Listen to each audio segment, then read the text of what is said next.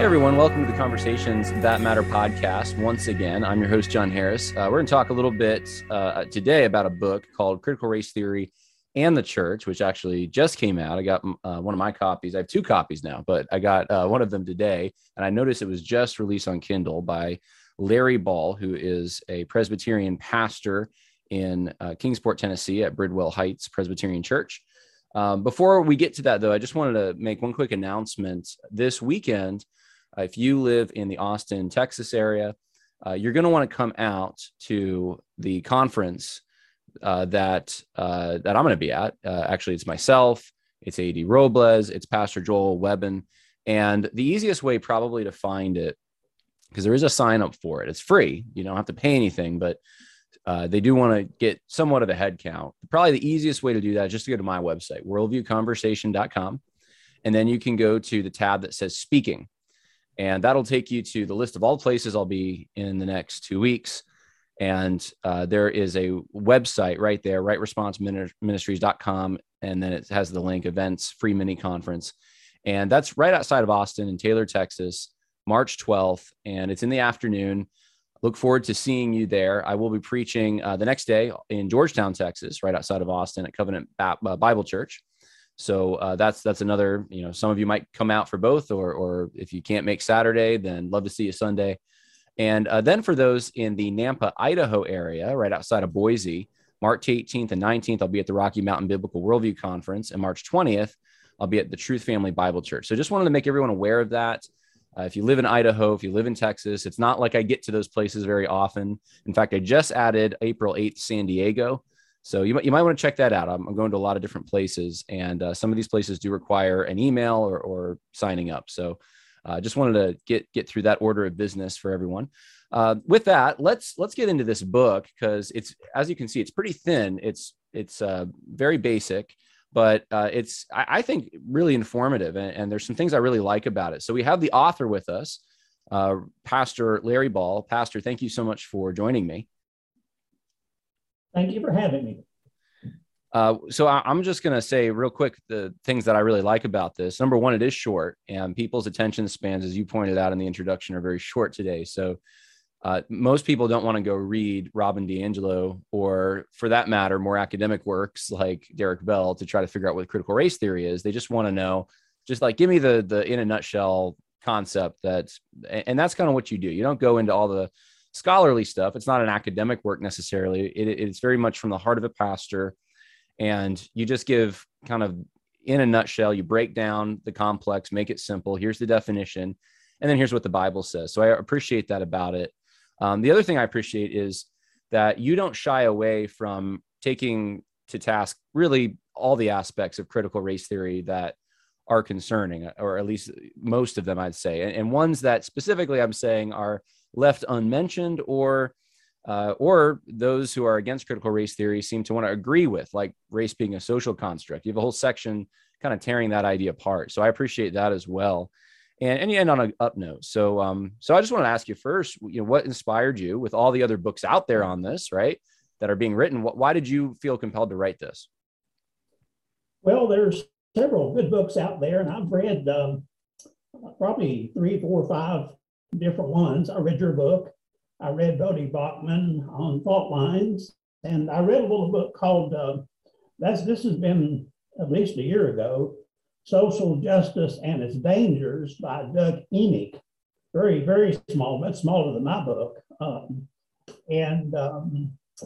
They're all very good. I think they're detailed, and they give a background on what's happening with different people in the movement and how they're shifting. And I felt like that there was, number two things, there was something that was needed for the man in the pew, which as a pastor, I feel like that's where my strength is taking, reading the books that other people don't read, and then taking that information to them. And also, coming from a conservative Presbyterian background, you might say Calvinist, Reformed, and so forth, being raised in the after well, sitting under men like Dr. Van Til at Westminster Seminary and being a follower, a reader of R.J. Rushdoony, I just felt like there were some missing links, some things that should be said that weren't being said. And so those are two reasons. But and I would really mention a third, which might seem unusual, is that I have 9 grandchildren, and I really believe that one of the most important things I can do in terms of what I believe is the covenant responsibility is leave a legacy for my children and my grandchildren, that when I'm gone, they can pick up these books and read them and say, that was my daddy, or that was my grandfather, or that was my great grandfather. And so I'm really writing as much to my children and my grandchildren, and hopefully my great grandchildren, as much as I am simply trying to have an impact in the church. I don't know if I misheard what you just said. That's great. Did you say you sat under Cornelius Van Til? Yes, I was at Westminster Seminary, 1969. I was doing the math in my head, and I was like that, because John MacArthur, I think, had talked about that he had seen, you know, him lecture, and but that's pretty amazing, to be honest with you. So, wow, that's cool. Yeah, I sat under Dr. Van Til, and of course we had John Murray was retired, but he came back to the seminary while I was there and gave some lectures, and I was able to meet him and to listen to him speak. I was a freshman that year, and someone asked me what I thought after his lecture, and my response was, well, to be honest, I didn't understand a word he said. At that point in my life, I was just a beginner. As Dr. Van Til used to divide his classes into 2 types he called the bunnies and the giraffes. There were giraffes who had studied theology at places like Harvard and Oxford and Yale and so forth. And then there were men like me coming from Appalachia who really knew very little. He considered a bunny.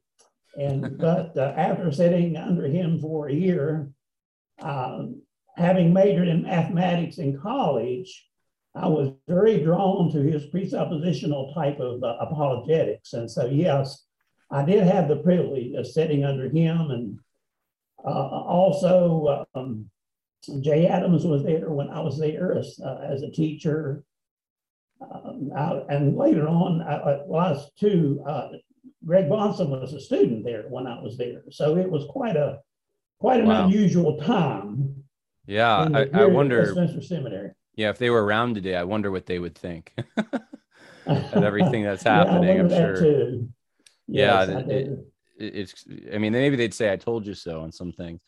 Well, I marked down a few things in the book that I thought would be information, just fun and just informative to ask you about.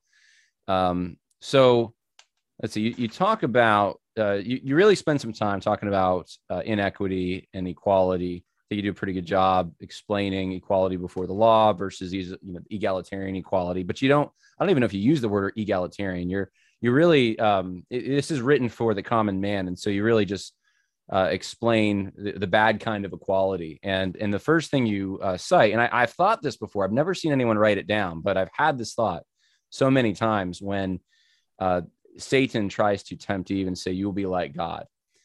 And I've thought before, I'm like, was that the first, is that where this all really traces back to ultimately, this egalitarian, let's flatline everything. And it's just a way to bring man up because now we're choosing our own genders, right? We're tampering with creation, we think.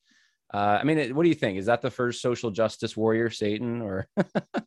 Definitely so. I really believe that. I think that was, as I say in the book, that was an attempt to be equal with God. And so that, and equality, as I explained in the book, is not always sinful, because in the Trinity, there is equality. But I think in the garden, there was the attempt to be equal with God. And I think that's basically where it all began. And such a thing that I mentioned in the book as inequality, which is a good thing. Diversity in the Trinity, there is diversity in the jobs or the functions that they have, and so in the Trinity you have both equality and inequality, and they're both a good thing in that context. And I think probably that kind of thinking, and I felt like I needed to go back to the Trinity in creation, but that kind of thinking probably comes out of Dr. Van Til, and also probably out of Dr. Rushdoony, who wrote a book on the one and the many, I think, and tried to show how there is diversity and there's unity, and that's kind of the most theological part of the book in a way. Right. That I tried to go back to the very source of the whole equality movement and show how it finds its origins in a good sense in the Trinity, but it in a bad sense in the fall in the Garden of Eden.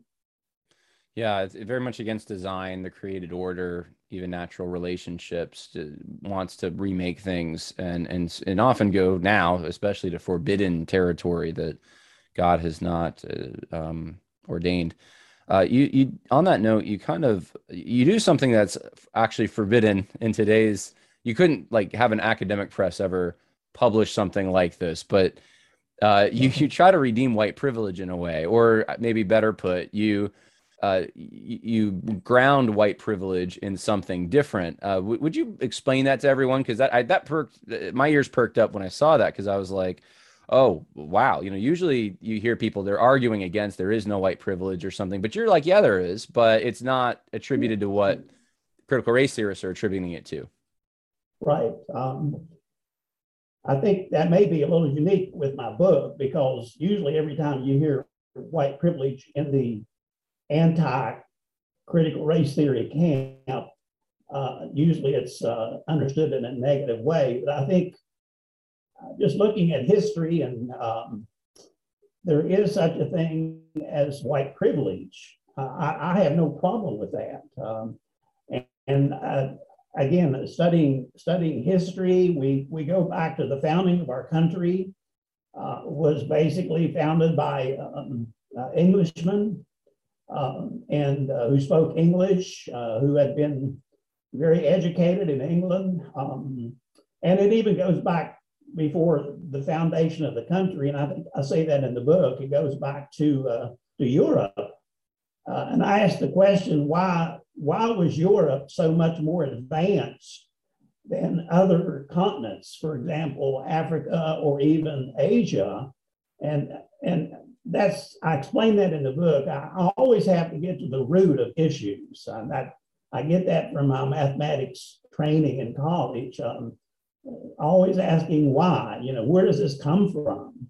And when you study history, or study Western history, or history since the fall, I guess, that you see that God providentially blessed Europe, even from early times. I would say even from the Dark Ages on. And then the question is why? And as a Presbyterian, I have to go back to the old explanation of why is predestination something we believe in, and it's God predestines and providentially brings things about, not because he sees some people are better than other people. We're all equally sinners before God, and that includes nations. Trying to make that point in the book. And so God had grace on Europe, and for no other reason, because he chose to do so. That's the old Reformed answer to why did God choose some and not others? And the answer is, well, he shouldn't have chosen anybody, but that he did choose to follow through Europe and give them the blessing that they had in education and culture, and eventually in all the other areas.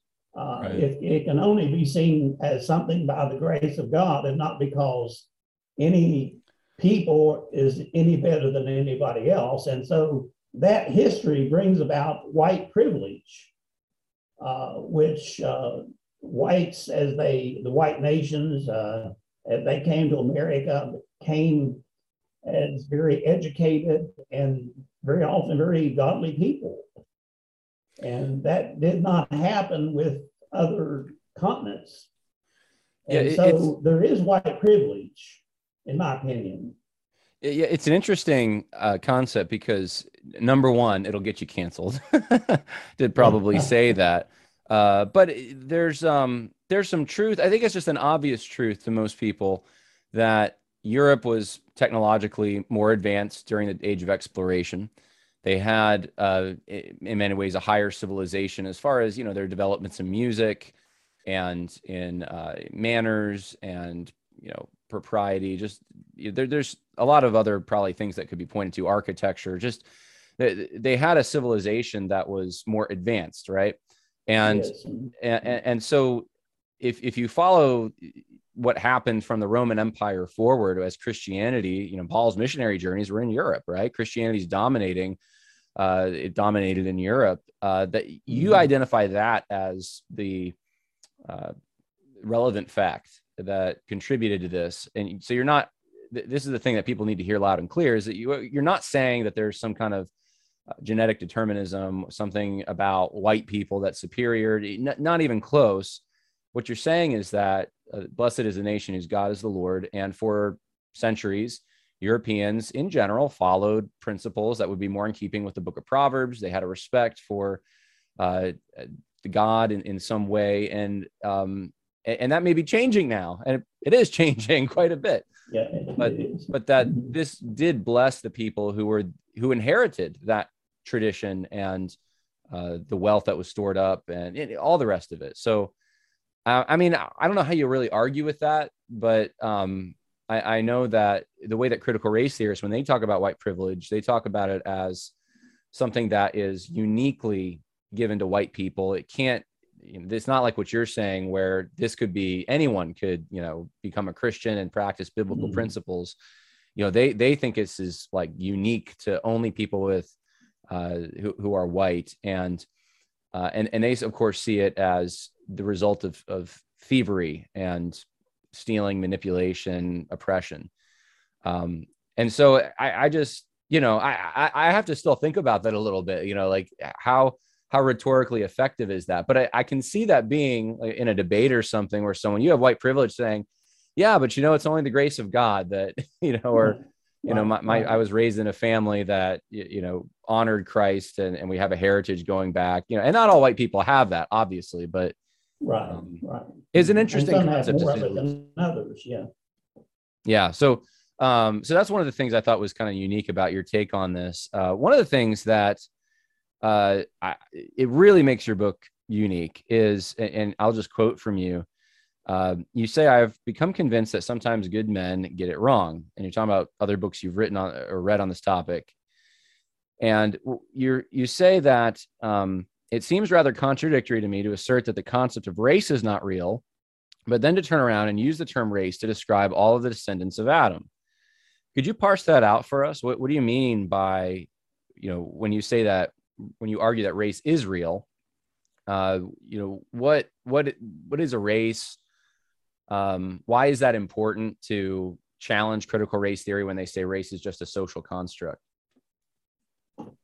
Yeah, well, I'm making an attempt in the book to define race as the Bible defines it, at least as far as I can understand. And the Old Testament is full of promises to the races or to the nations. And I'm pretty much, you can't always identify a nation with a race, but typically in history, you could fairly well do that. And so I just decided one day, in a sense, just go through the scriptures and trace the word nation. Of course, the word race does not appear in any English translation. And so it's not even a biblical term. It's a term we've kind of created, evidently through some maybe Darwinism or something like that. But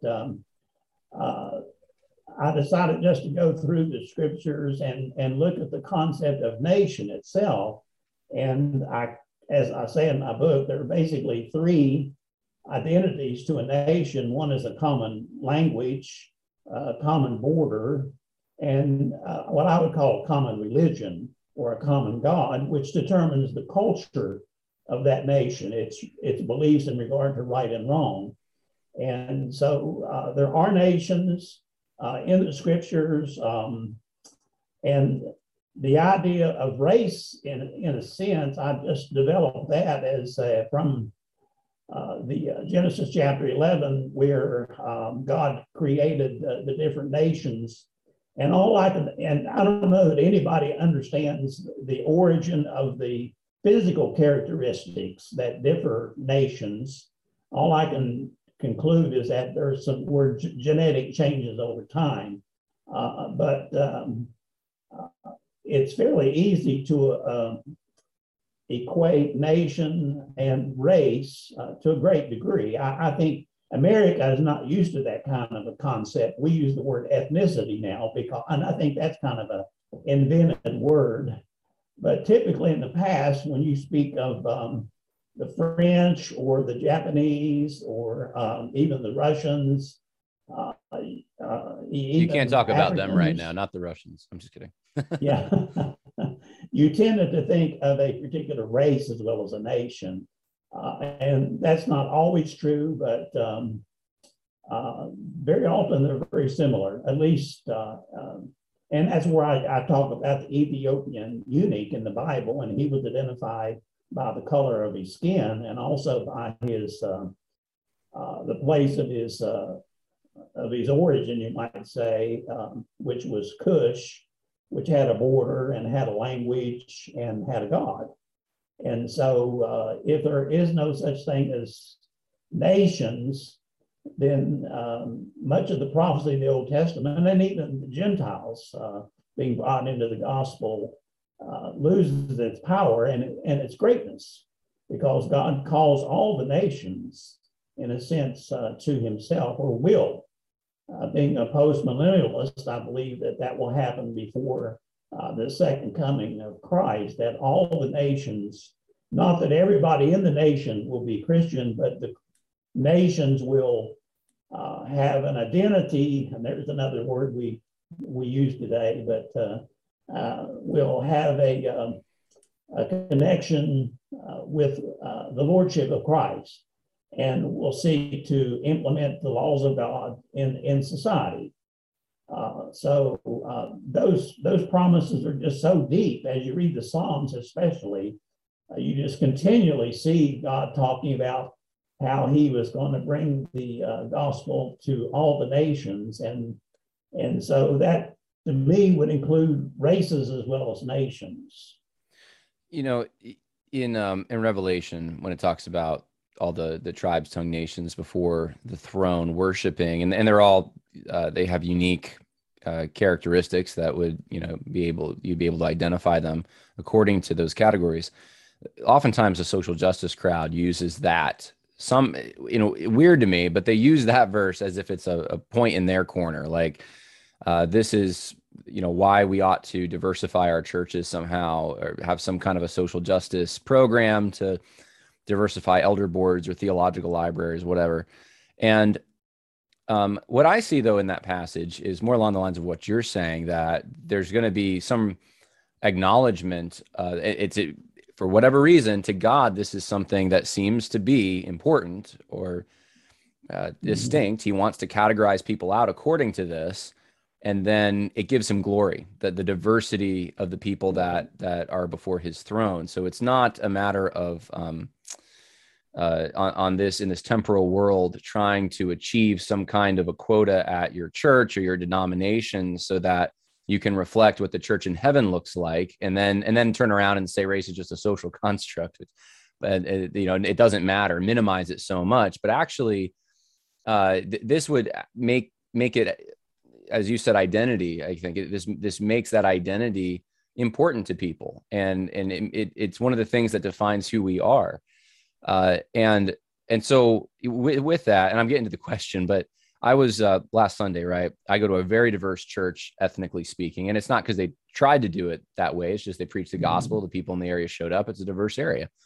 And I went out to lunch with some folks after church. We had some folks that Japanese, German, myself and my wife. So, you have your Scottish, your German, your Eastern European represented in that. We had a guy who was half black, half white, a guy who was black. That's the church I go to. Those are the people I'm with. And, I don't, it's not like, that's something that's a barrier to any kind of fellowship. It's not, but it's also something that I'm like, I don't think we have to pretend like, my friend who's Japanese, right, is not Japanese. Like it's like he is, and his cultural, right. He has a culture that's right. that's important to him. Things that are important to him aren't as important to me, and vice versa. And that makes us who we are, and it makes it fun. It makes it unique. And I like that. I think that there's some diversity that we can appreciate in that. Why do you think, though, the way that I think I feel, and probably the way you feel about this, why do you think that becomes such like a hot button issue? Like to even say that there's more than one race, the human race, which there is, in one sense, one race, human race, but to even say that God has separated people through the Tower of Babel, that there's different kind of people that, I don't know. There's just this sense that I get that people they really want to shoot for this, like kind of, none of that stuff exists. It's minimizing it so much that, and they're afraid if they say it, it almost like they're racist or something. I don't get why that is the case, but it seems like it is. Yeah, that's a good question. I think that part of that is because individualism has become more important than corporateness. And maybe that's a Baptist Presbyterian balance there, but I think in America, it's individualism has become kind of the idol, and the idea of corporate, which includes family, nations, and race, has become kind of secondary. So it's really it's like baptism, for example. Generally, when a Baptist looks at baptism, they see individuals who make a public profession of faith. But a Presbyterian will see not only the individual, but he will see the family of the individual. He will look at the corporate group, even as maybe as much or before he looks at the individual himself. So it's kind of an American individualistic spirit has conquered this nation, and we think in terms of pieces instead of groups. We're the melting pot, and so we try to deny the existence of groups. Group has somehow become rather an unspiritual thing, and so theologically, I would see it as an individualism versus a corporate perspective. And America is the great experiment in individualism. And historically, though, in history, nations and corporate groups were as important, if not more important, than individuals. When we want to conquer Britain for Christ, for example, well, that's not something we talk about much anymore. Or we want to conquer Africa for Christ. I remember hearing that as a kid when I go to like even a youth rally. They would say a country like and they would say exactly what you're saying. I don't hear it anymore. You're right. I never thought of that. Yeah, America is, as I said, pretty much an individualistic nation. We're all independent, separate entities, and we've lost the concept of community. And as I mentioned, and that's one reason I was drawn into the Reformed Presbyterian position, was because in my own experience with my own family, for example, all my children are in church, all my grandchildren are in good Bible-believing churches, and I see not only my own conversion, but I see that the impact I have on generations to come, I see the group, I see the family. And so I think we're so overwhelmed by this individualism that we have to almost negate anything that speaks of a corporate nature, which includes race and which it would include nation. And America is proud of its being a melting pot of all nations. And so we become a multitude of individuals that's held together by democracy, for example, and not by our heritage or our genetics. And I think I think it's a theological issue at root. It's individualism versus corporate perspective. And I think America, as one man wrote, and I'm not degrading Baptists, I have many friends who are good Baptists, but we live in kind of the American Baptist culture where we view even evangelism is individualistic, and it is individualistic, but our goal is to capture whole families. And right. That's strange to modern evangelists. Yeah. Even the way we think about evangelism is determined by individual versus corporate nature. And I think that's theologically, that's the background of why we think that all nations should be together in one church building. And I've been in churches too, where we had Hispanics and blacks and whites, and we all got along just fine. There was no problem whatsoever. There was no tension. This was before critical race theory. And so I have no problem with that. But I just think theologically, it's almost become sinful to move outside of the realm or the format of the form of individualism. Yeah.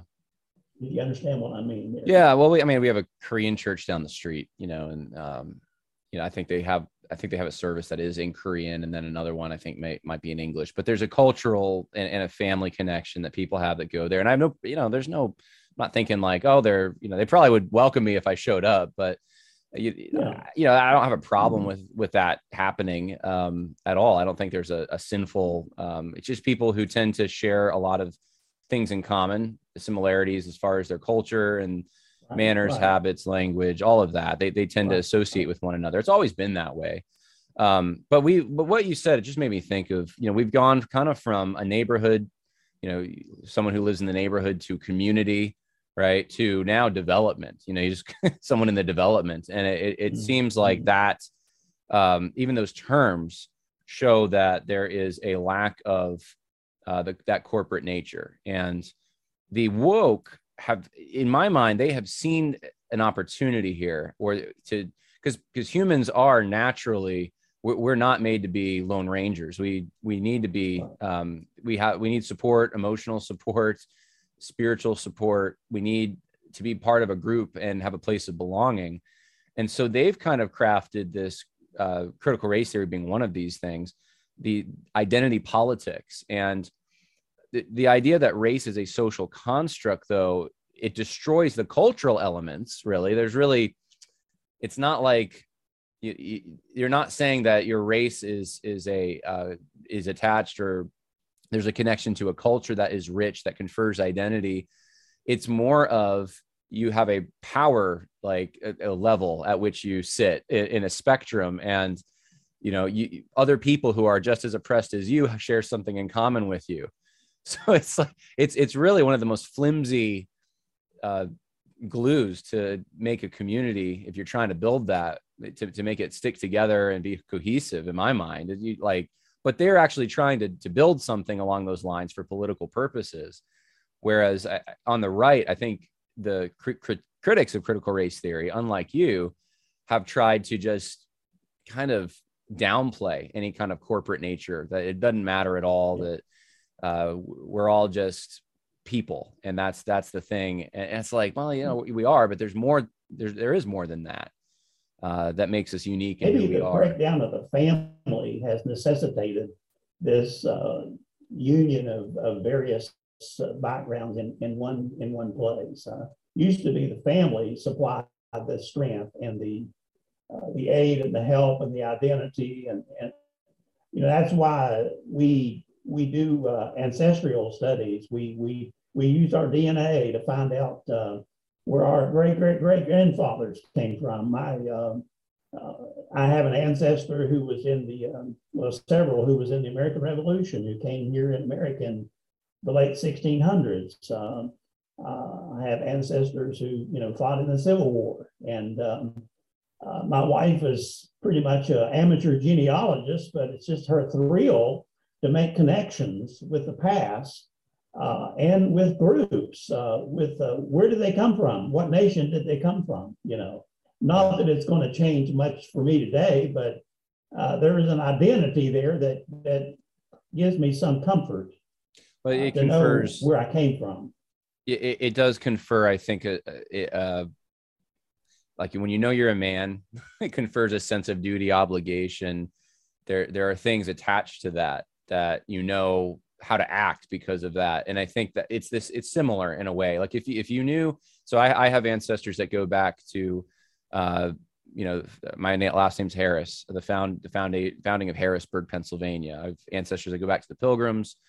They migrated south, but they, when I know that, because I have an uncle who's big into genealogy, and he's told us a lot of these stories, it does create in me a sense of stewardship for, hey, this is the country we've been in for a while. We're pretty invested here.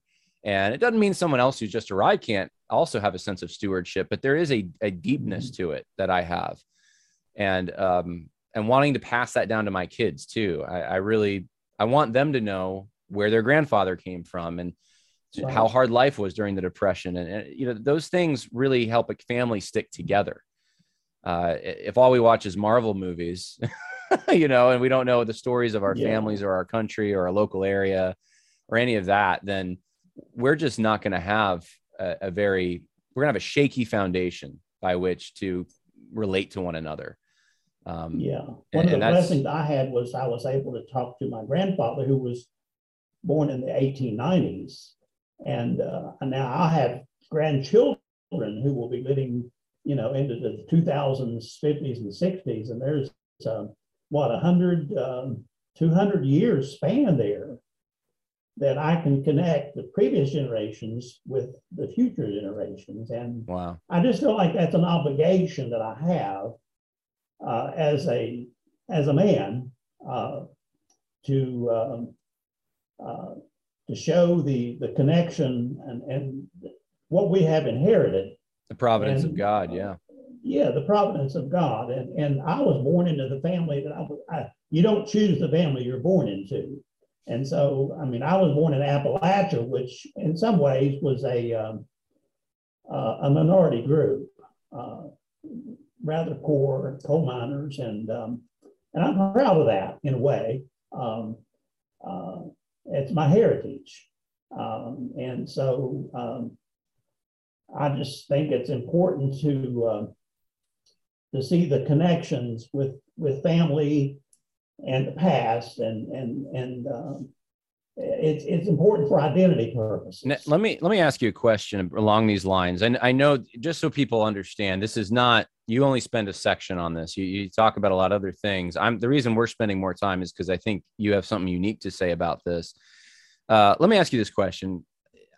What about this idea that in the church is found everything as far as your identity? You don't need anything really outside the fact that you're a Christian. That should be the only identity that is of any importance to you, and your connection to other people should be either along the lines of they're my brothers and sisters, or they need to be my brothers and sisters and I should evangelize them.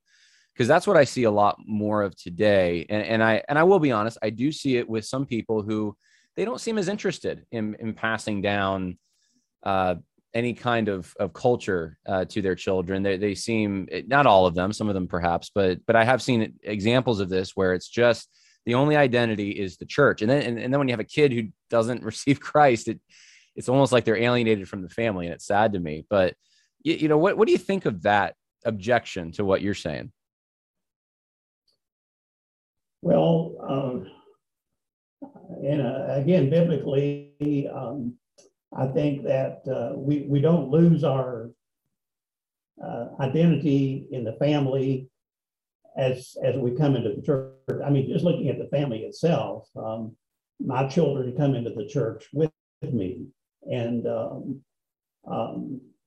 so I'm a man. I'm not a woman. There's one diversity right there.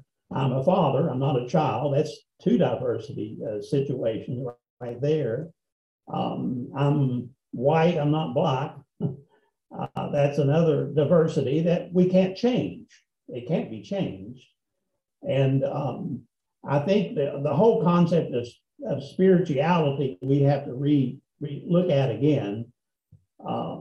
Spirituality does not deny the physical in this world. The problem of the world is not spiritual versus physical, but the problem of the world is sin, and in a sense God's law. It's not a physical. The physical is not bad. It's not a bad thing. God created us physical. In the resurrection, we're going to be physical. And so there's a physical element that's a good element. God created the creation, which is physical. And so, even from the Old Testament, you find Abraham, Isaac, and Jacob. You find the covenant. You find the importance of the family. And again, as a Presbyterian, I believe that when adults came into the church, they came in as families. And so one does not deny the other. I mean, both are important. I think we do have identity in Christ. I have an identity with a certain church, but I live 6 days a week maybe as a CPA and as a father and as somebody is a hunter or a fisherman, and so as a sportsman, I have many identities. Unity does not nullify diversity. It doesn't in the Trinity. That was the whole point of my writing on the chapter on the Trinity and equality. Unity does not nullify diversity. We should celebrate unity in Christ, but we should all celebrate diversity as God made us differently. Yeah, and He put us where He wanted us for such a time as this, in the locations, in the families, with the skills and abilities. Not everyone can play instruments. Not everyone can speak other language. Right. Yeah, so even in my own, I have 2 brothers and they can do things I can't do. One can pull apart an engine. I can't do that. One can speak multiple languages. I'm decent at English. So we should celebrate what they can do and not be jealous. Not be jealous. Because God gave us different qualities and abilities.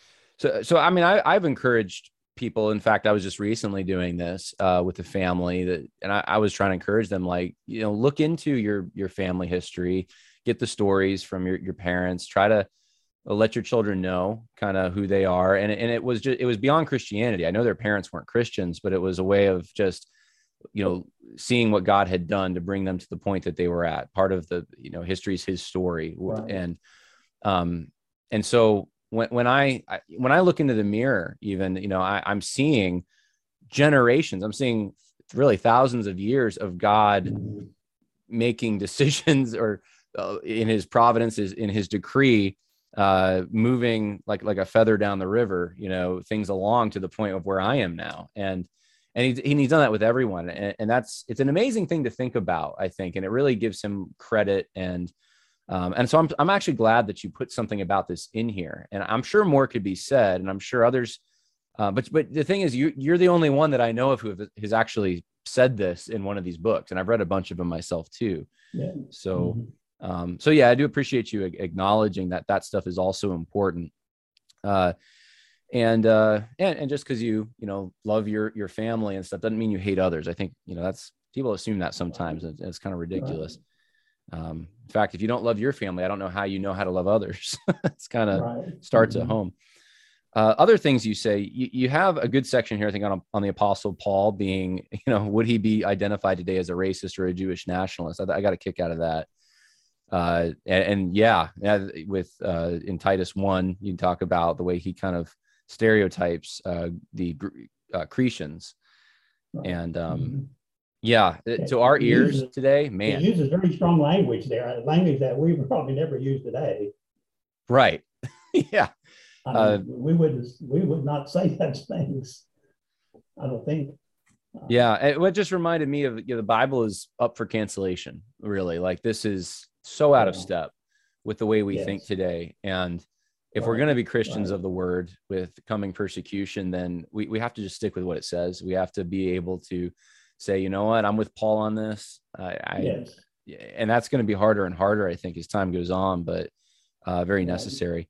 What's your favorite thing in this book? I mean, it's short. People can get through this probably in an hour or two. What would you want them to take away as like the one or two big points? Well, it's a different perspective than you get in most books, and your book was very good. I've recommended your book in the very first paragraph. I saw that. I appreciated that. Thank you. Yeah. I saw. Well, you said you said you put me in the same sentence as Vodi Bakum and R.J. Rushdoony, and I was like, my name doesn't belong there, but thank you. No, I thought it was an excellent book. I read one book and I mentioned this on a Facebook group that I'm with, that he started talking about the construct, the social construct that we created, that race doesn't exist. And I said, well, as soon as I read that, I put it down and I quit reading it. And I'm sure there was a lot of other good things in the book, but I thought, if he's going there, I don't need to spend my time with the rest of his book. The book is written to, as I say, to the man in the pew who doesn't have the time to read the larger books, maybe to help them to go to other books and get more detail. I don't really mention anything about any individuals, what's going on in the Southern Baptist Church or the PCA. I don't mention any names or movements or anything like that. I just simply try to work from a little bit of a theological, biblical perspective. For example, in the chapter on race, I quote several passages from Paul in the New Testament when he used the term nation, and to define what a nation is. And a nation is not just a group of individuals, but a nation has a common boundary, a common language, and a common religion, typically. And I mentioned in the early part of the book, I think that America has adopted democracy as basically its religion. And democracy is a fairly neutral idea. It's like a knife that a surgeon will use a knife in a different way than a murderer will use a knife. It depends on the context. And I think that democracy worked well in America as long as it was a Christian nation. And it wasn't a perfect nation, but you can go to any town and look at the steeples that are, especially here in the South. And in our downtown, we have Church Circle, which has 4 steeples, in one circle. You can see the impact of Christianity on our nation. And democracy works well when there is a Christian culture. But if the Christian culture dies, democracy becomes hijacked and becomes a weapon, actually, to use against the Christian. I really believe that democracy today, the bottom line, is being used in essence as an attack on Christ. And that's a strong statement, but I'll stand behind it. It's an attack on Christian values today. And an attack on Christian values is an attack on the Bible, and it is an attack on Christ himself. And I in the book, I try to define religion in terms of ideals ideology like Marxism, democracy, and Christianity, I could define as three different religions. And that's different. People don't think in those terms today. Marxism believes in the God of equality. Democracy, apart from the Christian faith, believes that 51% of the people determine what is right and wrong, in essence. But Christianity believes that the Bible determines what is right and wrong. And so what we have is we have three conflicting religions, and we've come to worship democracy, which is really a republic in the United States, but the idea of participation by the people. And it's worked well until the church began to decline. And so now we have a democracy is being used as a weapon to attack Christ by attacking his church. And again, that's a strong statement, but I would preach, and I have preached on those things. I have several years ago, I preached on critical race theory before it was even, people didn't even know what it was. But Wow. I believe that it is ultimately, we have to start seeing it that way, that it's an attack, it's a weapon that is being used to attack the Christian faith. And the sad thing is that the critical race theory is a subset of Marxism, neo-Marxism, and it's being adopted by the church, many in the conservative church. And so they don't see the results. They don't see what it's going to mean in a generation or two. I've just preached a little sermon there, so. That was good. That was good stuff. I think you're right. The impact has yet to be seen. Right, it has. Popular to talk about it right now, but it's the kids in school in 20 years that are going to start running the show that will actually bring about what the changes that the Marxists have implemented in the schools. So it's and it is a scary thought. We have to trust God through that, but I feel as though for me personally, it's been the last 4 years or maybe a little longer than that, last 5 years or so, I've been kind of on my own. I don't know if to say journey. It sounds so esoteric, but I've been kind of figuring out some things, things have been dawning on me that I took for granted or didn't think about, and how unique those are. And one of them is that, hey, I care about my family. You're right. I'm proud of who I am, and in a good way, right? There's an identity conferred in that.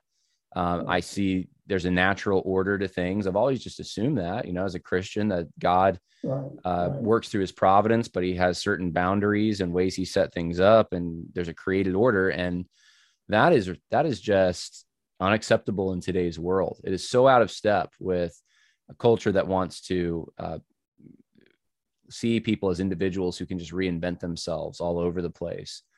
And the only constant is that there's power. Power seems like it's the only thing that really, changes from person to person. Maybe is the where they fall on a spectrum. So it's if you're going to believe what Christianity teaches, and that in a God of order, then you are going to be a rebel. That's how you're going to be viewed, at least in today's culture. And you just have to accept that. You have to be okay with that. And so it's been enriching, though, to realize the depth, how amazing God has actually made this world. It's not flattened into just oppression or power or, some one commodity like that. There's so much more to it. God has put so many things out there, even things to enjoy, but the true diversity, not as the social justice warriors advocate, but true diversity is a beautiful thing. And that's got to be an answer. And I think you kind of hint at that. That's got to be part of the answer Christians have to this, that you're robbing humans of something. You're not looking at humans as being made in the image of God. In fact, you're stealing something that belongs to them. And if you embrace God and his plan and the way he created us, and then there's something rich about it. So anyway, Yeah, I appreciate you putting that out there. And where can people find it if they want to read Critical Race Theory in the Church? Well, it's on Amazon, and Right. it's also on, you can go to kengentry.com. Ken Gentry is pretty well known. He's a friend of mine, and he publishes all my books. Okay. I've just written 3, but yeah, that's where you can get them. Mm-hmm. So yeah, and I would say for people, if you know someone who doesn't really like reading or who's just not very academic, perhaps just wants to know the basics, this is kind of a good book for that. You write in a style that just sounds like you're having a conversation with someone. It's not, you don't have citations everywhere. It's just a personal conversation. So anyway, thank you for being willing to talk about it. Oh, you're welcome. Yeah. Well, God bless. Thank you very much.